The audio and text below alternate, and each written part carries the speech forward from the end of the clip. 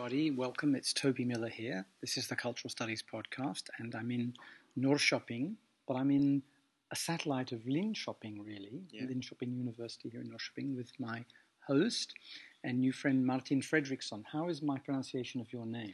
It is fairly good. What's the real way of pronouncing it? The real way, I would say, in Swedish or in English?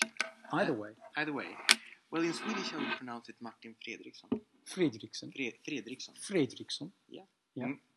It's good. And in English you would say Martin Fredriksson? Yeah, exactly. Yeah. Except when the dentist in the United States calls you.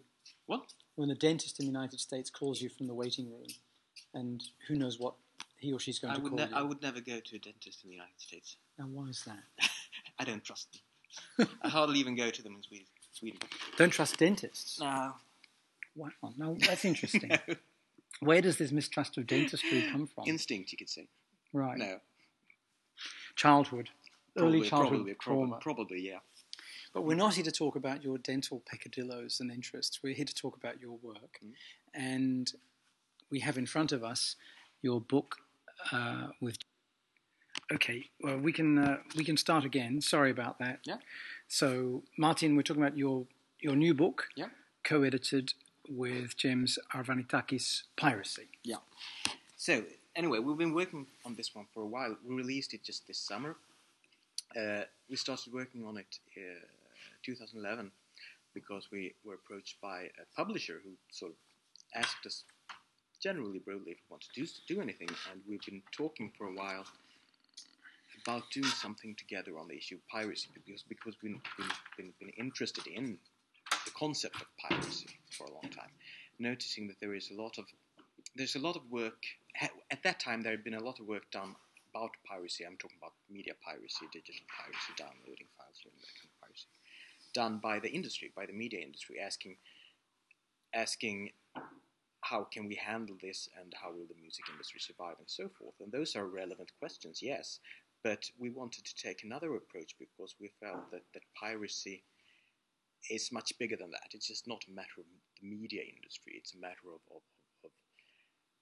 how we relate to commodities, in a sense, and where we draw the distinctions between public and private. And there are a lot of different aspects that comes into the concept of piracy.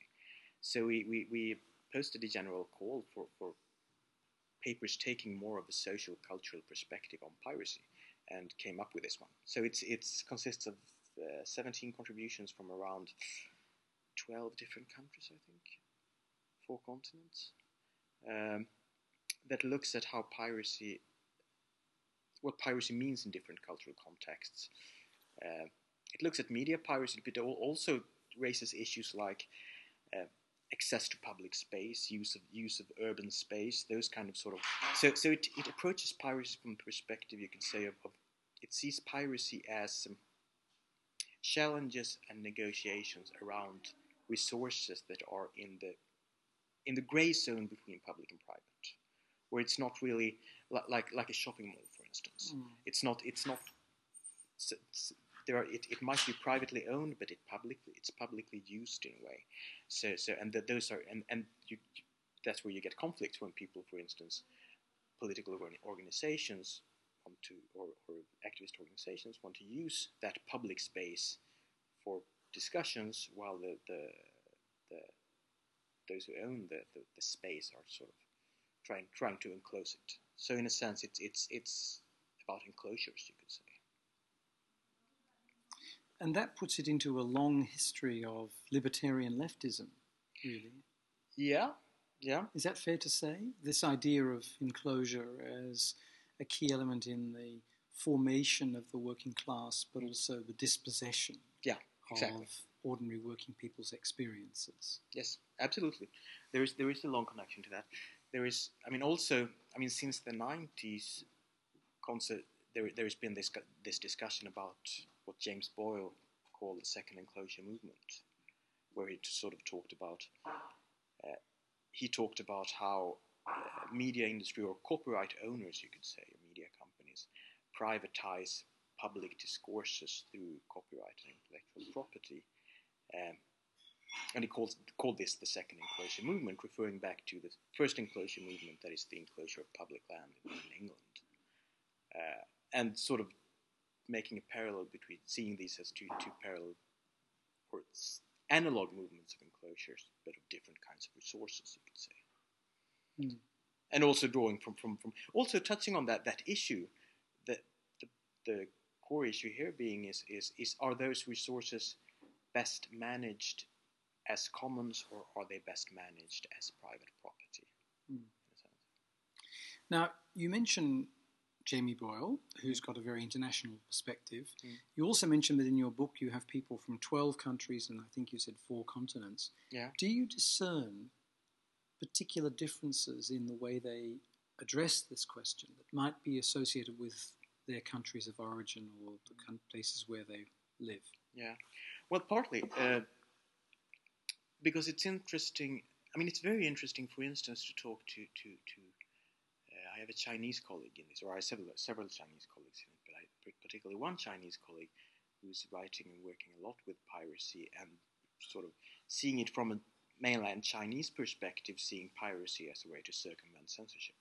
So in that context, piracy becomes a project of, you could say, a project of education or a project of enlightenment and sort of towards freedom of ideas. But also, it's also interesting, an issue he raises in that book. On the other hand, you could see how, or he argues that American media companies or film producers are also actively using piracy to distribute films in mainland China. The way that Microsoft used piracy to or endorsed, not officially but unofficially endorsed piracy as a way to promote their software, for instance. Mm-hmm. Bill Gates once actually said that if they're going to pirate anything, we want them to pirate us, because they'll get sort of addicted and we'll find a way to cash in. So in that sense, piracy in that context could be a way to circumvent censorship, but it could also be a way for commercial interests to sort of cash in other ways. Cheap and effective marketing. Yeah, cheap and effective marketing. Mm-hmm. And of course, Sweden has been one of the world centres when it comes to borrowing, appropriating, channeling culture through unofficial quasi-market channels. Yeah, is that fair to say? Yeah, it's fair to say. You could also say that it has been an infamous pirate haven. That's another way to put it. But yeah, it depends on what perspective you take on that. But absolutely, it's true. And Sweden has also, that's another thing that been working on in a project the past 2 years that's not really in this book. But it has also been, you could say, a hub for the politicization of file sharing, or politicization of piracy. Mm-hmm.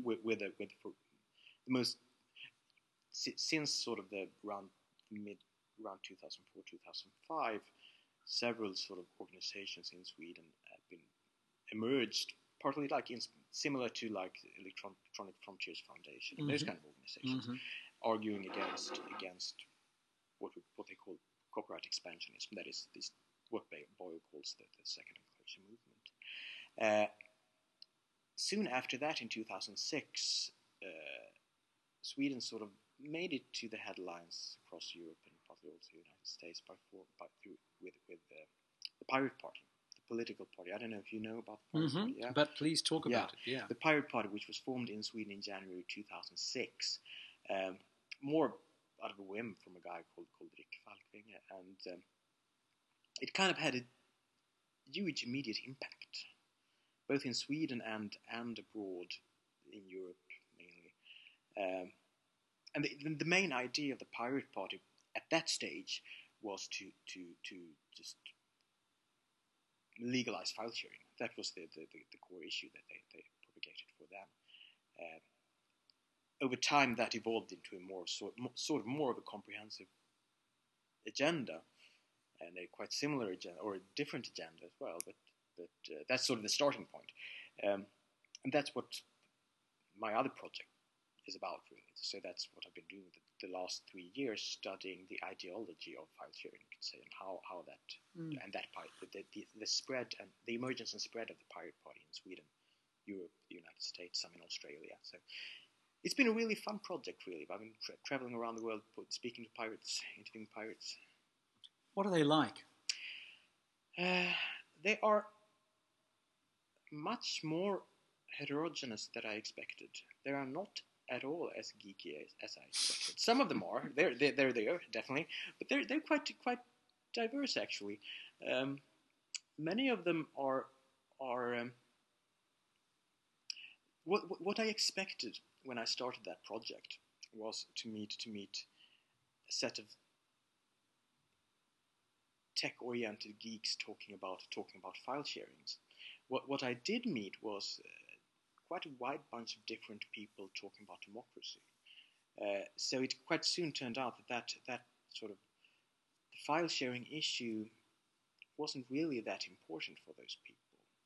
It's sort of more turned into some kind of a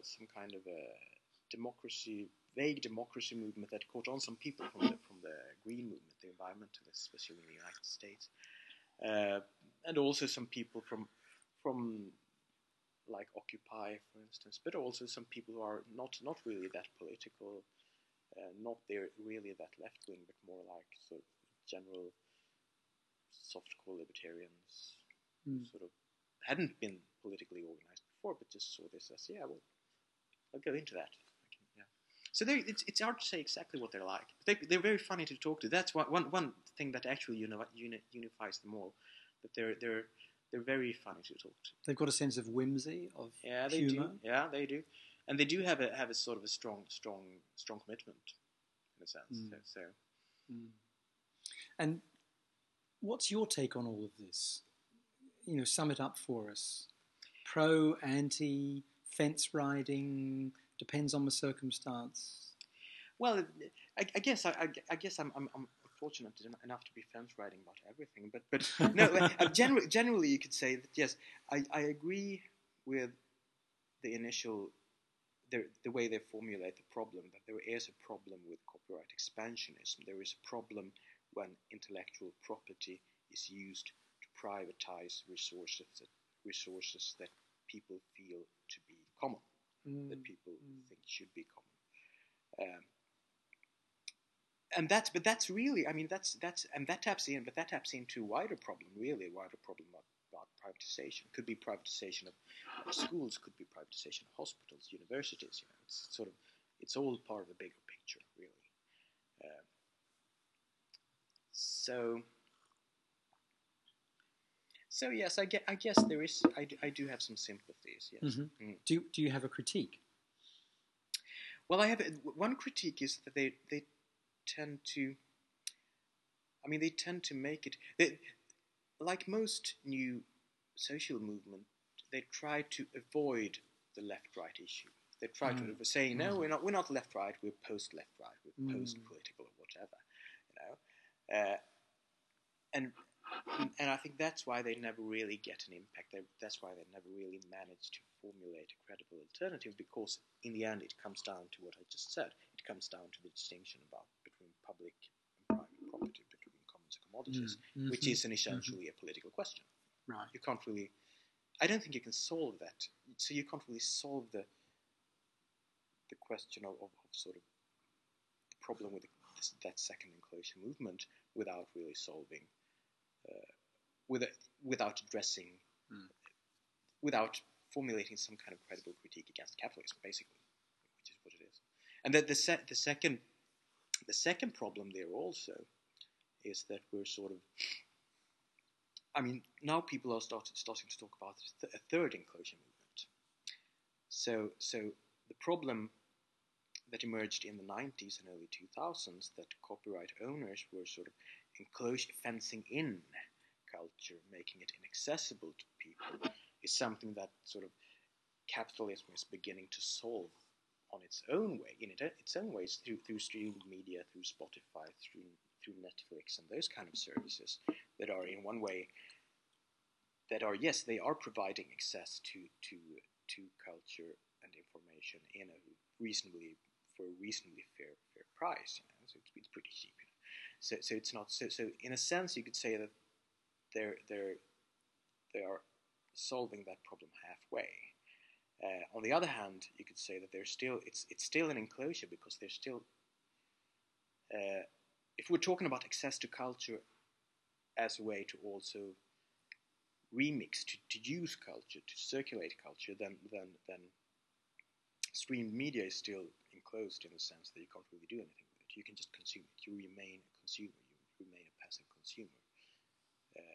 Instead of, for instance, with a peer-to-peer network, when you can actually download a file, you can tinker with it, you can remix it, you can do stuff like that. So it's in that sense, that third enclosure movement is meeting the ideology of openness halfway by providing the content, but not really releasing it. And at the same time, of course, sourcing the data from the users. So that's the trade. You're getting access to intellectual property as a consumer, but you're also giving up information that becomes new intellectual property to those who provide it. So, what about the average pirate, as in not the person who can write code or hack, just the person who wants to see a TV show, or wants to listen to a song, and it's not available, or it's not available for free in the territory where they live? Yeah. What are they like? Well, as you say, they're average. They're everywhere. It's anyone really. It can be. I mean, most people do that. So it's hard to say what they're like. I think one of them. There is one article in this book written by a couple of Australians, Francesca Darimini and Jonathan Marshall. The title is "Piracy is Normal, Piracy is Boring." And fantastic title. It is a fantastic title, because it's Johnny Depp does not deserve all your money. No, exactly.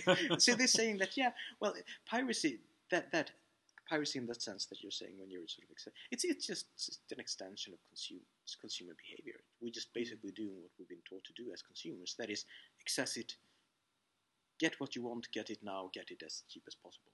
That's the logics of consumerism. It's just sort of that it's beyond consumerism in a sense. So in that sense, but piracy is that part of piracy is very mundane, but and then everyone does it. But it might still, it can still be political. It can still be political in the sense that it addresses political questions. Like a bread riot can be political, even though it's not politically motivated. Now, in terms of this book, how can people get hold of it? Oh, they can order it. They can order it, for instance, from the publisher called Litwin Books.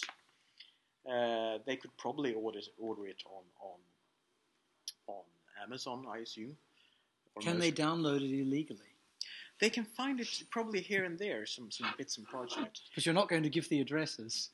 Well, if they know their business, they'll find a way. There are.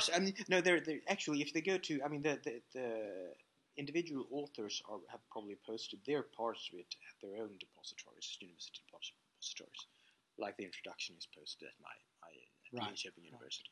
So legally also. So Abby Hoffman, in about 1970, brought out a book that I used to own called Steal This Book. Oh, yeah. Mm.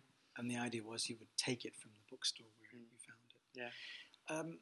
And in terms of some of your other work, Martin, on piracy, is that about to come out, or is that already available? Well, some of it is out in a couple of articles. Most of it is about to come out, so it's in peer review or in different stages of publication.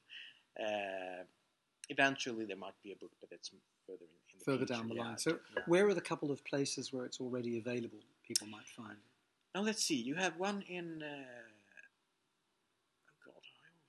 I forget what I do as soon as I release it. You have one thing in an ebook whose name I forgot.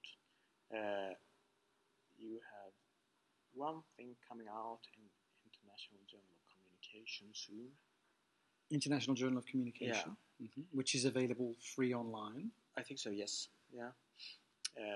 You have the rest of it. The rest of those things are still in pipeline. Still in play. Yeah. So we're very lucky to have you speak about some of this. So that's a project that I'm sort of finishing this spring. Yeah. So it's I have some different things in output, but it's not really out there yet. And you mentioned to me before we started recording that you have another project upcoming. Can you tell us a little bit about that? That's a new, really fun project that I'm really excited about. It's you were sounding as though you were over piracy. Yeah, over. Well, yes, or I would say beyond piracy. Beyond piracy. Maybe that's BP. Perhaps Beyond Piracy could be the title of the book if it turns into a book. That is a great title. Thank you. Beyond Piracy. That is really, yes, absolutely. So this is Beyond Piracy. It's called that project is called Commons and Commodities. So it starts in one way you can say it starts with where the other project ends. It starts with the discussion about intellectual commons or digital commons or knowledge commons. There are different names for it, but the idea of that sort of common intellectual resources that are being closed by the copyright industry and the metaphor of the commons. But then it sort of reconnects that to other kinds of commons, those who were initially referred to by the word commons. So it reconnects that to the idea of environmental commons, common land in a sense.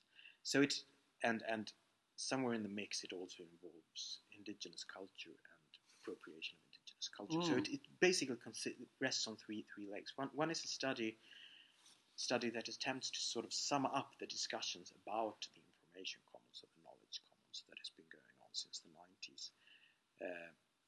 The other one is looking at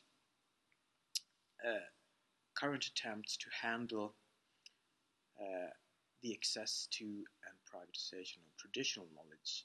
When I say that, I for instance refer to how pharmaceutical companies from the West or from international pharmaceutical companies go to the third world and sort of source information and source material to make commercialize it and sell it, make commercial drugs out of it, using IP, of course, because that's one process of privatization. You could say it's sort of common knowledge that has been common and traditional within certain groups that are privatized by Western companies and sometimes even sold back to those groups. So that's one aspect of the privatization or enclosure of commons that sort of rests between the sphere of the material sphere of information and the material sphere of environmental resources. And then the third aspect of this project is strictly environmental commons, for instance, that are privatized, for instance, through mines. You could say it looks at some few cases in the northern parts of Sweden where there's been mining on indigenous lands, which are traditionally used for rain herding, for instance, and the conflicts around that and how people negotiate access to that land and how attempts to privatize that land is sort of affects people who have been using it for generations. We're comparing that to different cases similar cases in Australia, for instance. So that's I think a really interesting project, exciting project to work with, because it has a thematic focus in a way, but it still has an empirical diversity. So I'm really excited to see how those different empirical materials play out and interact. I might assume from this that the Swedish Academy, Academy with a lowercase a, Swedish University and Research System, allows red-hot Marxism to get money to swan around the country and other countries. Yes, well, you wouldn't... I would not use that formulation in an application. No kidding. It's a matter of how you put it,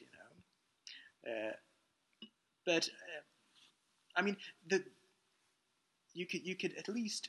I mean, you can't deny that there are conflicts around those issues. You can't deny that there are conflicts around how to handle distinctions between public and private. So if there is a conflict, there is a problem, and then you can formulate a way to approach that problem. And then you hide the politics somewhere in there. Such a wonderful diplomat. Yes. No, but in all seriousness, it is a very exciting project, and I can see how it has both informed and grown out of your piracy work. Yeah. I wonder if we could take a step back now and think about how you got to be Martin Fredriksson. Mm-hmm. Go back to your intellectual itinerary, your journey, as it were. Okay. Is that all right? Yeah, sure. Because people often are interested in how you got to be who you are, as a professional person. Yeah. So how did you formulate this interest in intellectual property, the commons, privatization, publics, and so on? Did you, when you were 19, did someone inject you with a Habermas virus? Not really, no. No Habermas virus. No digital viruses either. I'm sort of quite. Well, I started out. My undergraduate degrees were in comparative literature and art, so I started out on the humanities side. When I started my PhD, I was still sort of working with the sociology of literature, you could say. So I started, but I was interested in the issue of copyright because I'd stumbled over Foucault's text, What is an Author, and realized that there is a sort of there were quite a lot of cultural theoretical implications around the concept of authorship and copyright. This is Foucault's wonderful essay. Yeah. 1969, What is an Author? Yeah. Fantastic, yeah. isn't it? Yeah, it is great. And then the year before that, you have Roland Barthes' Death of an Author. Death of an Author. So, yeah. or Death of the Author. So 1968, Barthes, 1969, Foucault. And if you ever wanted to know the difference between the two people, as intellectuals, it's there. But the richness of that thought suffuses so many debates over the 44 years. Yeah, exactly, because it destabilizes a concept that had been taken for granted. It destabilizes the idea that you have an author and then the text is the product of the author, and instead asks, what Foucault says that, well, maybe the author is the product of the text. Yeah. Maybe the author is something that we construct based on a text or a number of texts that we attribute to that author. And that is, it's a profoundly intriguing idea. Do we need to know about Nietzsche's laundry list? Is that one exactly, of his works? Yeah. And then for Barthes, it's, the birth of the reader must come at the expense of the death of the author. Yeah. So, and it's a tissue of quotations that makes texts, in Barthes' case, and it's an administrative apparatus that generates the fiction of authorship in Foucault's case. Wonderful. But anyway, so fortunately the world was saved from one more conventional comparative literature scholar by your stumbling into this Exactly, world. But pretty much you could say. And starting from that, I decided that I want to write about copyright. So I started writing about Swedish, taking Swedish empirical material. And I started writing, I thought I'd got to start somewhere, so I started writing this sort of Swedish copyright history and realized that hadn't really been written, and realized that was sort of pretty much what I could chew down in 4 years. So in the end, my PhD, my dissertation was about, you could say, cultural analysis of Swedish copyright history until from 18, or basically the 18th century until 1960. So I spent 4 years in the archives, looking at old protocols, basically, looking at sort of the preambles and all that stuff. And when I finally came out of the archives in 2009, I felt that I need to do something contemporary. I need to speak to someone. I need to get out of this country. Get away from dust. Get away from dust. Get away from books. Get away from Sweden. So I formulated project. I wanted to formulate a project that could let me work with contemporary issues, get me in touch with interesting people, and get me out of Sweden. And at that point, the Pirate Party had just entered got 2 seats in the European Parliament, and they were sort of making a big name of themselves in Germany and so broad. So I figured, okay, well there it is, you know. So I'll do something about these guys, this social movement. So that's sort of how I stumbled into piracy in a sense. Yeah. Now, an interesting element here is that in addition to developing all kinds of allergies in the archive, you must have had to retrain yourself to understand the law. A bit, yes. A bit.